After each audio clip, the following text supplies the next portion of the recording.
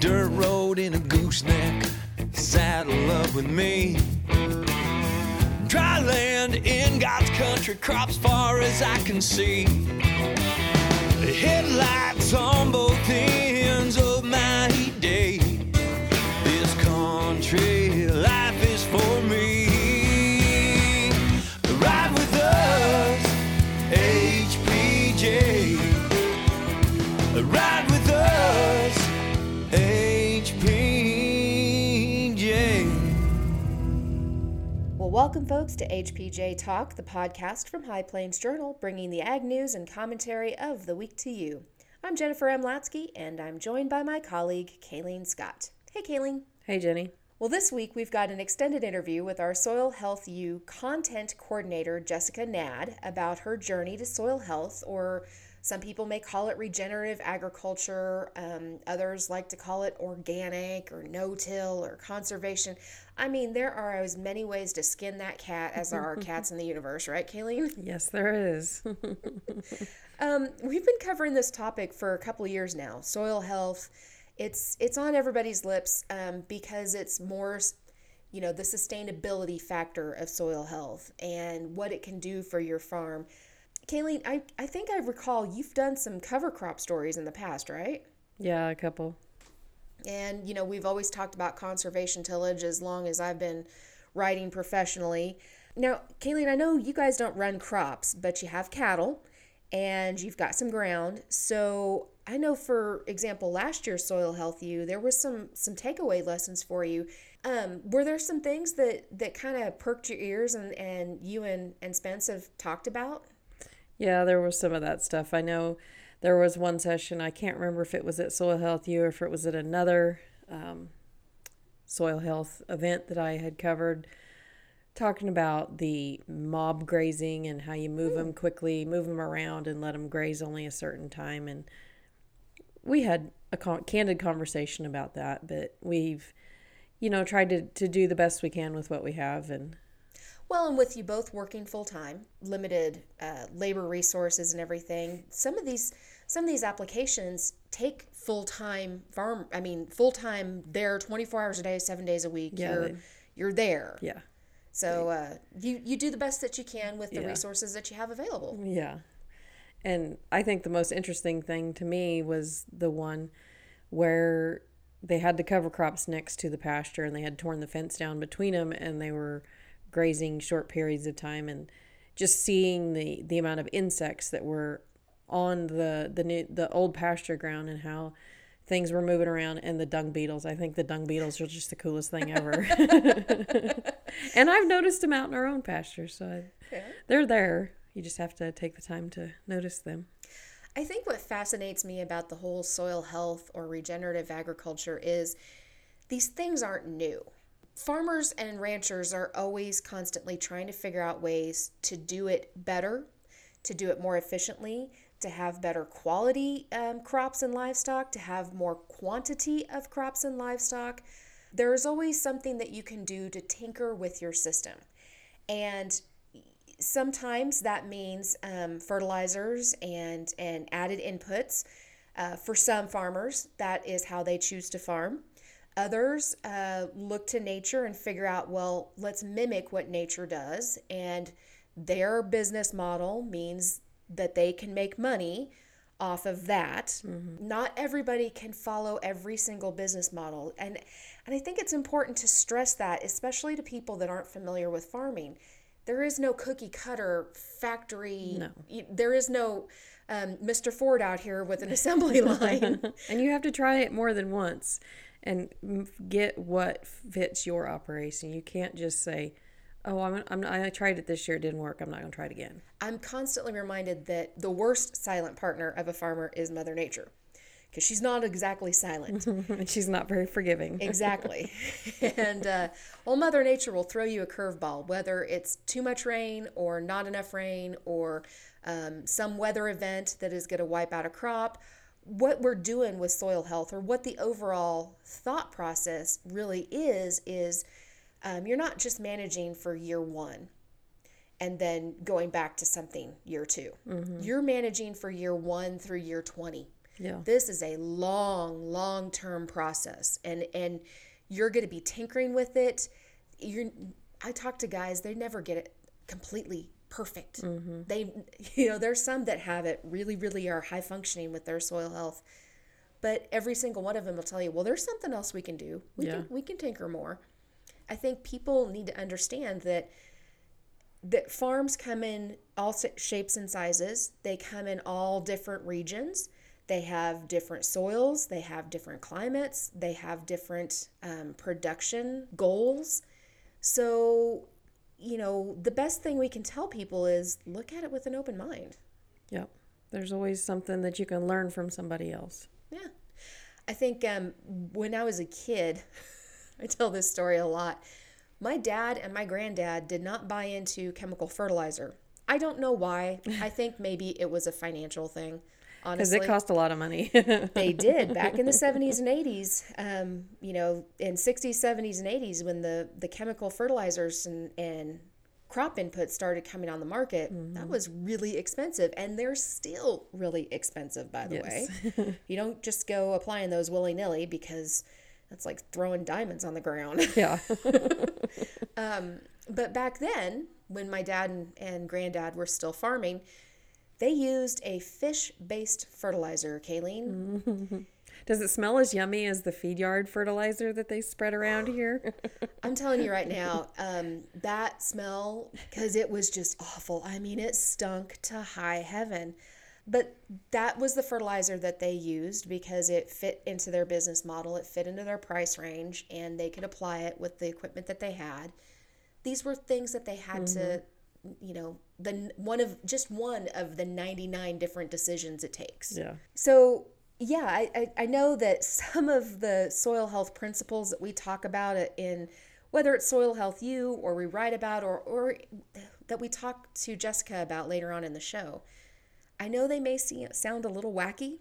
Look, everything sounds wacky at some point in time. When the first BT crops were created, even my dad was like, well, what? No, that's not how that works. But eventually they become common knowledge and they find their uses. So that's really what I love about our U events is we bring them new ideas. Some of them stick. Some of them go by the wayside, but it's up to each farmer to pick and choose what works for them. Yeah, it sure is. If you have a comment or a thought, you can drop us a line at hpjtalk@hpj.com and let us know, or you can call us at the office, 1-800-452-7171. And do us a favor and head over to iTunes or wherever you download your podcasts and leave us a review. In this week's episode, we're going to bring you the stories you might have missed in the December 9th print edition. Then we'll have that full interview with Jessica Nadd about her journey to soil health. And as always, Kayleen will wrap it up with the markets. So the cattle got to be fed. And thankfully, that feed wagon has a Bluetooth. So crank it up, and thanks for riding with us here on HPJ Talk.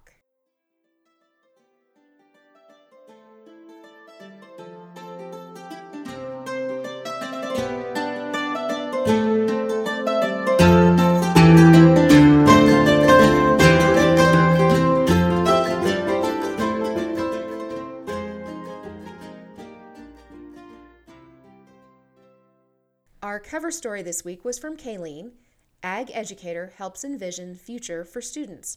The Wayne, Nebraska School District is part of a compact with Wayne State College and 7 other educational partners to help improve college and career readiness for community growth and economic vitality in the region. Inside, Shauna Rumbaugh brings us a story out of the Rural and Independent Innovators Conference. And Lacey Newland writes about the USDA investing $4.2 million in rural high-speed broadband groundwork in Oklahoma. If you have a response to something you've read or heard, or there's a local topic that you want to bring to the attention of our readers and listeners, please write to us at journal@hpj.com or hpjtalk@hpj.com, or call us at 1-800-452-7171. We want to hear from you.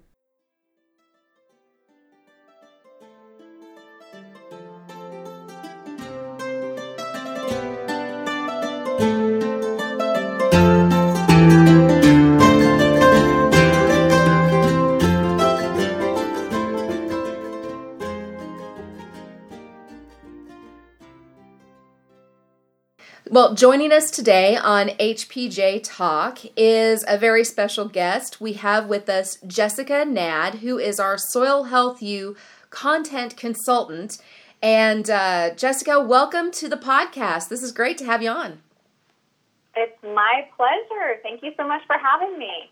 We'll get to talking Soil Health U here in a little bit, but we really wanted to talk on this interview with you about soil health. And first off, what is soil health or regenerative agriculture? Those kind of get tossed around a lot, and people may not understand what those phrases mean. So could you kind of explain it for our farming and our non-farming audience? Absolutely. You know, the easiest way that I could use to describe what we're talking about, this topic of soil health, is basically when we have healthy soil, we're going to produce healthy food. And when we have healthy food, we're going to grow healthy people and healthy animals, and it's going to help the planet overall. And so, you know, there's a lot of definitions out there. Soil health typically, you know, the NRCS definition is just this continual capacity of the soil to function as a vital living ecosystem. And so when I think about this, I think of alive. I think of the soil's ability to continue to be alive and to function at this high level. When we start talking about regenerative agriculture, the one thing that we need to remember, there is no standard definition of it, but regenerative agriculture is this idea that we're taking the soil and we're not just sustaining the state that the soil's at, whether, you know, we're looking at that through a soil test or we're looking at, you know, the capacity of how much yield that the soil can contribute to, but regenerative is actually building more soil and building better soil and increasing the microbial activity in the soil and its ability to function. So that's kind of what we're talking about when we talk about soil health and this idea of regeneration. You know, it's interesting to me. I grew up farming with my dad, and back then it was, we had our chemical inputs and our, nitrogen fertilizer and that sort of thing. But back in the 80s or so, 70s and 80s, and even into the 90s, my dad kind of had this way of farming where he looked at it as a whole system. We ran cattle on wheat, and then we put the cattle out on stalks here and there. It was a whole system. It wasn't just plant the seed, harvest the plant, plant the seed, harvest the plant. And I think having been around the soil health community for just a couple of years, I'm starting to catch that other people have that same topic too. What do you think, Kayleen? I have to agree. My dad was a farmer too, but the cattle weren't integrated. It was basically what you said: plant the seed, harvest the crop, plow the ground. I mean, The best smell on earth is plowed dirt, I think, but I've learned that that's not always the best case. Can you tell us a little bit about how you got started on this soil health path? Was there some sort of motivation for you or your husband or your family for this kind of farming? Yeah, absolutely. You know, Jenny, you mentioned this ecosystems approach, like looking at the operation as a whole. And the question is, who feeds who or what feeds who? And so I don't have like this one exact moment when I was like, wow, it's soil health. We need to be looking at soil health. But I think for me and my family, it all started with food. Mm-hmm. I am a city girl. I grew up in central Topeka, and I grew up with folks. My parents were always huge backyard gardeners, huge backyard vegetable productions, as much as you could do in the urban setting. And eventually they desired a slower pace of life for us, so we moved out into an area near Jefferson County in northeastern Kansas. And my parents continued this huge love for producing food. At the time, as a teenager, I really didn't get the connection of what they were doing with our little 1-acre homestead that they had bought when I was a teenager. It was kind of nerdy and I wasn't really into it. But that feeding people and having fresh fruits, fresh vegetables, healthy meats on our dinner plate at the end of the day. I look back at that now that I'm a mom of 3 and, work full time, my husband works full time. That is such a huge effort to put this meal on the table every single night. And so really my journey into all this came from the food industry. That's the industry that I was in prior to agriculture. And I worked with a number of restaurant chains in the Midwest, and I helped to develop franchises. I wrote menus. I actually sold restaurant franchises, and then I opened up new restaurants. And so I was highly involved in the process, and I was highly involved in creating, meals for people. But I didn't really understand how the food got there. Mm-hmm. I didn't really understand what it took. I could drive through the country and not identify crops. Oh my goodness. So I absolutely, and even today, there's times when I'm like, is that cotton? Is that soy? I have to, my kids are better at identifying crops driving down the street than I am. So anyway, I think I met my husband, who is an agronomist, not an astronomist, totally different field of study. And so I really, at that point, it was just curiosity. And I had opinions about how I thought food was made. But until I truly learned, until I truly, set my boots on the ground and started to learn about the business my husband ran as an agronomist, it shifted my whole thinking. And in a lot of ways, I think I kind of fell in love with this aspect of feeding people. It's interesting that you say that, because a lot of people think of soil health or regenerative ag or these type of topics as, well, it's all organic or it's all no-till. Those are things that are ingrained in our, whether we're consumers on the consumer end or we're farmers. But really, it's about better utilizing the resources that we have, the natural resources that we have, and as well as, the inputs that we are adding to and returning back to the soil.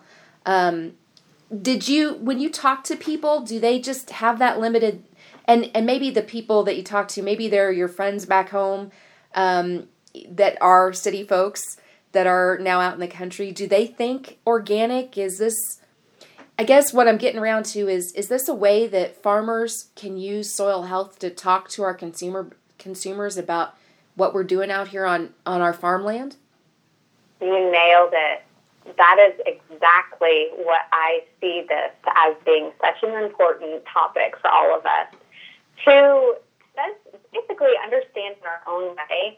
I agree with you. I think that some of my perspectives going into agriculture is, and coming from the food industry and understanding probably more than the average person about consumer demand and understanding that certain subsets of consumers are demanding X, Y, Z. And so initially my thought was, well, great, let's just produce it that way. Let's just do it. It wasn't until I truly understood how farming worked and I truly understood the decisions that growers make on a daily basis that I thought to myself, wow, this is the space that I need to be in. I need to be talking about the things that I learned. It's the ability to humble your own way of thinking and to be able to look at it through a different lens. So I think you absolutely nailed it. I think this is what the opportunity is being able to talk about the things that we do. Being able to be an event planner, one thing that we focused on quickly was we have to have a lot of options. There is no prescription on how to achieve the results that we're looking for on each operation. You have to, what is your goal for your farming operation? And then you work with clients in that respect. And that goal is only what they can define. It's not a set of rules or checklists or anything like that. So that's kind of how I look at it. Yes, this is the huge opportunity right now for agriculture for us to tell our story. Kayleen, I don't know about you, but when I talk to some of my friends that did not grow up around agriculture and they don't understand all the 99 decisions that have to go into it's not just figuring out what seed you're going to plant, but it's the 99 decisions along the way until it gets to the end user. And at any point in time, any farmer that farms even next door to each other, they make a decision based on their own needs. And it has to be, a lot of people forget that, part of that sustainability is it's got to be economically viable. It has to make sense to the farmer, because we're not running a charity, right? Right. I think that's key. You talked about all the things that you learned in agriculture coming from your background, and our events are targeting farmers and ranchers to get them to experience or to keep learning. Why do you think it's so important for people in agriculture to continue to educate themselves? It's a growth mindset, and I think that there's so many things that we can't control. We can't control the weather. We can't control the markets. We can't control so many different aspects of our world. And so, to me, building resiliency in your operation is key. And you're exactly right. You mentioned earlier about sustainability is our ability to continue farming next season. And so we have to look at it through many different lenses when we make decisions. So I think that having the ability to maybe shift our paradigm a little bit and shift the way that we're thinking, and maybe ask ourselves, okay, I've done this the same way for many, many years, or maybe maybe it's a legacy. Maybe, my dad did it this way, or maybe grandpa did it this way. The question we have to ask ourselves is, are we profitable right now? Mm-hmm. And that is where I think these U events have such an amazing ability to pique people's interest, for them to learn more. I mean, the best knowledge that you gain is by getting out there and observing it on your own operation. So having these U events and having a wide variety of different industry leaders, different peer groups, different farmer-to-farmer driven education, which is my favorite space, I think can really propel that. So speaking of learning, let's talk some real world examples, because so often, my friends that live in the city, again, if we say something like cover crops, or we say something like no-till or reduced till or infiltration, they don't really quite understand exactly how that works. So maybe, is there something that you have learned along the way, and that you and your family have implemented on your ground, or you've seen in action, and why is it important, and how does it help us in our end goals? Yeah, that's a great question. I think about just a little bit about how I got to this point. A number of years ago, when I was working in Pratt, we were working on a farmer's market. We were working on different educational pieces within the community to be able to, I guess originally my way of thinking as a city girl was like, well, if we just build a farmer's market, we'll have more farmers and more people will want to do this. And so I kind of learned there's so much that goes into creating new concepts in the community. So one example I could give you about this is my husband and I farm about 150 acres in Pratt, Kansas, kind of out by Colson. Mm-hmm. And, typical rotation, wheat, corn, soybeans. And so when we first started learning about soil health, this was way before I really understood, before I understood what regenerative meant.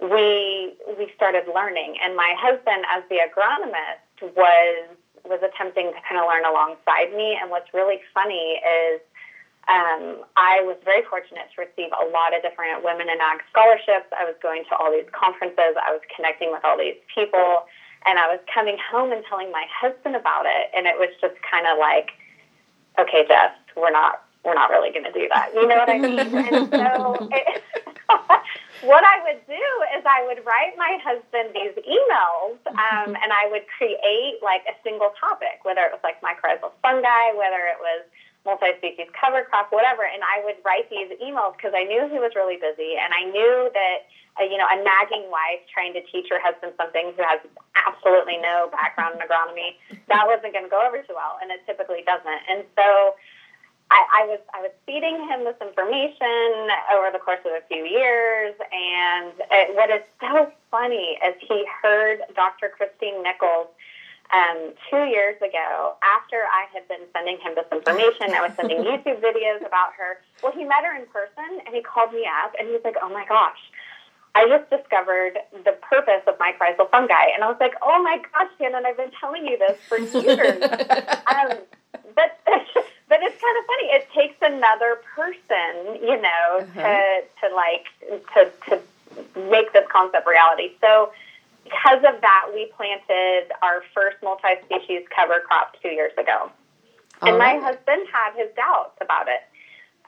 You know, there was we had just come off of a really dry wheat season where our wheat didn't even get a couple inches the entire growing season. So there was this hesitation about going in after wheat with a multi-species cover crop. And but we did it, and I would call it somewhat of a success, that first year. If we could do it over, we would have planted a different type of blend. Mm-hmm. We might have leaned a little bit more on some of our industry experts, you know, whether it be through some of the seed companies or whatever. And so last year we switched up our blend, and we planted the cover crop again after wheat, and it was more of a success. And so I guess the point that I'm trying to make is it's difficult. The first thing you have to do is change the mind. Yep. Change the mind, be willing to try something new, and then understand it might not be amazing the first year. You might have to tweak things. You might have to go back to the drawing board and identify what went wrong. And then on top of it, we went from a really dry season to all of a sudden, you know, having a bunch of rain. So, you know, if we just had that crystal ball that could tell us exactly what the weather was going to do, it'd be a lot easier. Yeah, Mother Nature is not exactly the most silent of business partners. No, she's not. No, absolutely not. So you've met and listened to a lot of people that are in the soil health field, some of who have just started their journey. What's something that all these people that you've listened to or heard from have in common? The biggest thing that I have witnessed as I have gone to these different events across the nation is people's willingness to be transparent. And it's almost surprising and shocking. I've been in presentations where guys open up the checkbook and show you exactly what they're spending, or they pull out the QuickBooks. I think the transparency of sharing their information of what worked and what didn't work has been refreshing to me. It doesn't feel like a proprietary system. I think that the message that I hear a lot when I attend events is the principles of regenerative agriculture can be applied successfully anywhere in the world. You know, I have connections that are working in South Africa. I have connections in South America, Guatemala, New Zealand, Australia. And so what's amazing is there's this common ground language of open transparency, sharing what works, and being brutally honest about our failures.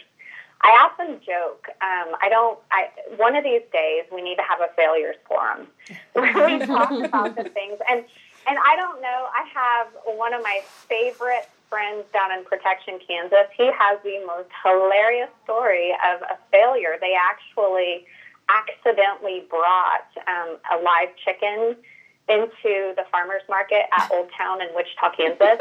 Wait. How do you accidentally bring a live chicken? They're not exactly quiet.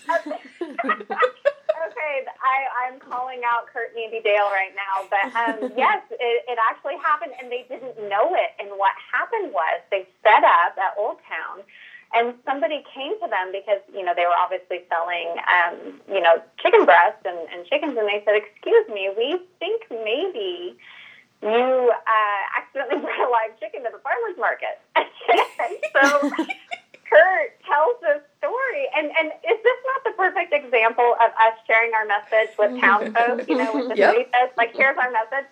Well, the horrible part is he had to catch the chicken. He had to go and he had a hook and he had this whole process in a bag. And anyway, it's a horrible story. But what I'm saying is that sometimes if we can all share our failures or things that we really believed in and we thought they were going to work and we thought they were going to have this magical aspect. Soil health and regenerative ag isn't magical. You can't just do these things one time and think that it's going to work perfectly. So I always talk about if we can share the things that didn't work, sometimes maybe that would be a space where folks can learn. There you go. Well, there's a lot of trends that I've been seeing in soil health topics. Everything from how do we introduce livestock into the system to chickens. I know we've got somebody talking about chickens, bringing them into the system at Soil Health U this year. But looking at our upcoming Soil Health U in January, I noticed a trend on the program of how does soil health help us with our economics, not just on the farm, but in the community. Can you explain why that was important to put on the program this year and maybe how soil health, regenerative agriculture, using some of these tactics, how they can help just beyond the farm gate, but your neighbors as well? Absolutely. This is something that's just so near and dear to my heart, this idea that, healthy farm operations create healthy farm communities. And when we're able to extend what we do back into the community, and that's what's so amazing about this world of agriculture, what people don't realize is every single producer I've ever worked with has this lens of community and of their family and of this generational mindset of I'm a fifth generation, I'm a sixth generation. So this aspect of community is so important. A couple examples of this would be, we do have a number of producers that grow what's called a chaos garden. Okay. And if you think about, my mother and my father, and actually both sets of my grandparents were not farmers. Mm-hmm. They worked in other industries, but my great-grandmother had a farm out near Concordia, Kansas. And I remember going out there and think of what farming operations looked like for our great-grandparents. What I remember is my grandmother's strawberry patch, and I remember her the root cellar, mm-hmm. where she would can all of her food and have all of that in there. And so what I'm so excited about in regenerative agriculture is bringing back some of these ideas through the use of the chaos garden. So the definition of a chaos garden, it goes essentially like this. Producers are taking a couple acres. A lot of times they'll do it, near the home, or they'll do it near the end of a pivot to where it has the ability to get watered throughout the growing season. And they're spreading a mixed amount of food seeds. Like you'll have squash, watermelons, pumpkins, corn, beans, tomatoes, peppers, etc. And so they're able to grow not just the crops that they're growing on their large scale operation, but they also have the ability to grow specialty crops. Specialty crops in Kansas is something that this education goes both ways, and I think the farming community we need to better understand that Kansas is far, far below the national average in producing specialty crops, meaning crops that are not commodity crops that are typically eaten. They're fruits, vegetables, nuts, seeds, etc. Mm-hmm. And so I think that's a really good way for there to be a two-way communication. So I think that the farming community can contribute a little bit more to that, and that's where I see different communities like Pratt. There's some communities in Northwest Kansas, Wichita, some of the bigger cities, having these bigger, better farmers markets so that folks that are producing specialty crops in general can get into the cities and tell a little bit more about agriculture. Okay. Well, let's switch gears a little bit. Let's talk about Soil Health U. This is your first year as our content consultant. Can you give me one or two things that are new this year and why it was important to get them on the schedule? Yes, this is super exciting. So probably my first focus was how do we bring more women into the programming, but also how do we bring more women into the seats? Like, how do we drive this idea that women are decision makers on the operation? And also when it comes to soil health, a lot of times I see the concepts that we're talking about really get picked up by women rather quickly. And so we're able to see the implementation of new practices a lot of times can happen a little bit faster. So I'm excited to see that. The second thing is we have the Land Institute from Salina, Kansas, that are going to be participating in a couple breakout sessions. What's really interesting about them is they're a nonprofit research organization, and they focus on perennial cropping systems. And we've talked about perennial cropping systems in the past. I believe Colin Fife attended last year and talked a lot about what he was doing in Australia at Soil Health U. But this is going to give us an opportunity to talk about Kernza. And Kernza is a perennial small grain that is being piloted in the High Plains right now. And so we're actually also going to have a number of the growers who participated in the pilot of growing Kernza. So Kernza, as a perennial crop, is one that it will see multiple harvests on the same crop. Mm-hmm. So this is really exciting. I think that this can help with, having that continual live root in the ground, helping out soil health, helping out profitability, and being able to possibly bring something new to the market. The Kernza grain is being used with a couple different food companies right now, and they also made Kernza beer out of it. So I'm kind of excited to maybe try that. I'm willing and to try any of the Kernza beer. Should be at the conference, though. It's a tough job, but somebody somewhere has to do that. Yes, I'm willing and able. It's fascinating to me at soil health events. You mentioned that there is a rise of women that attend these events that take the messages back home. It's clear in your own family you did that as well.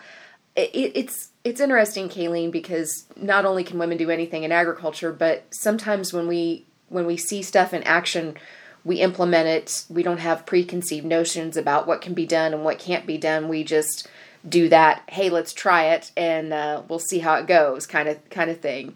And I just love that there's going to be more women on the speaker panels. There's going to be specifically a women in soil health speaker panel later on day number 2 that I'm tickled about, because it's rare that you have an all-female dais, and that's just wonderful. So kudos to you.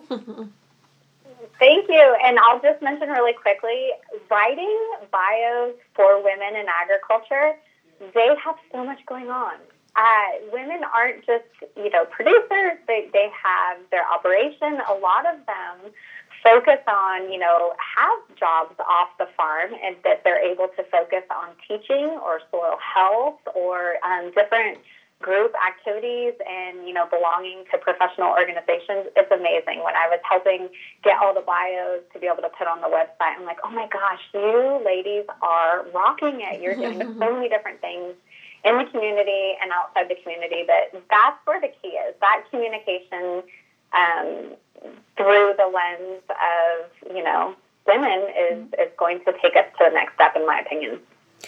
Well, as we kind of wrap this up here, our time grows a little bit short, but what's some final thoughts that you had? The biggest thing that pops out into my mind as I hear you ask that question is I want to talk and have a conversation further about nutrient density.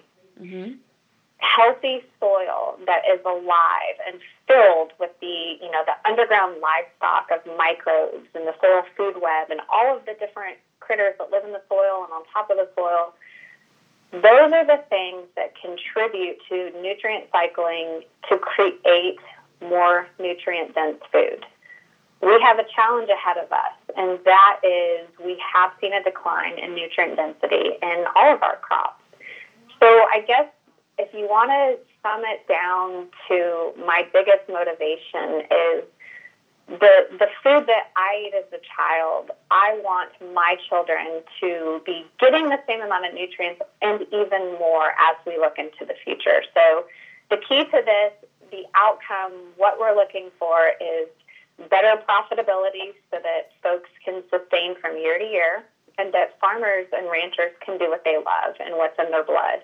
And number two, being able to provide a food product that the entire world is excited about. And I believe that we do that and we quantify that through the lens of nutrient density.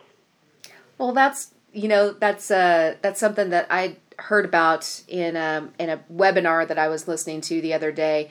It's not that we need to raise our yields, right, Kayleen, but we also have to increase our nutrition, whether that's biofortification of the seed or working on the soil and making sure that it's healthy soil. Kayleen, you're a mom. That's really critical to you too, right? Yeah, it's at some level it is. Just making sure that they get something to eat that's not a Pop-Tart or exactly the leftover Halloween candy that just will not go away. Amen to that. I agree with that. Oh, that's the hardest part of being a mom. We can have the most nutrient things sitting in front of them, but it's getting those kiddos to eat it, right? Yeah. Well, Jessica, thank you so very much for joining us on HPJ Talk today, and we look forward to Soil Health U in January. And if you want to join us at the Tony's Pizza Event Center, you can catch us at, what's that website again, Jessica? Yes, it's www.soilhealthu.net. All right. You can find us on Facebook. Great. Well, thanks again, Jessica, and we will see you on the trail. Awesome. Thank you.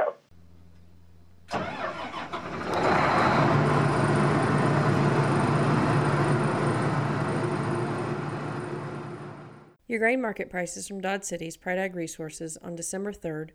Corn was up at $3.66. Wheat was down at $3.87. Milo was up at $3.16, and soybeans were down at $7.51.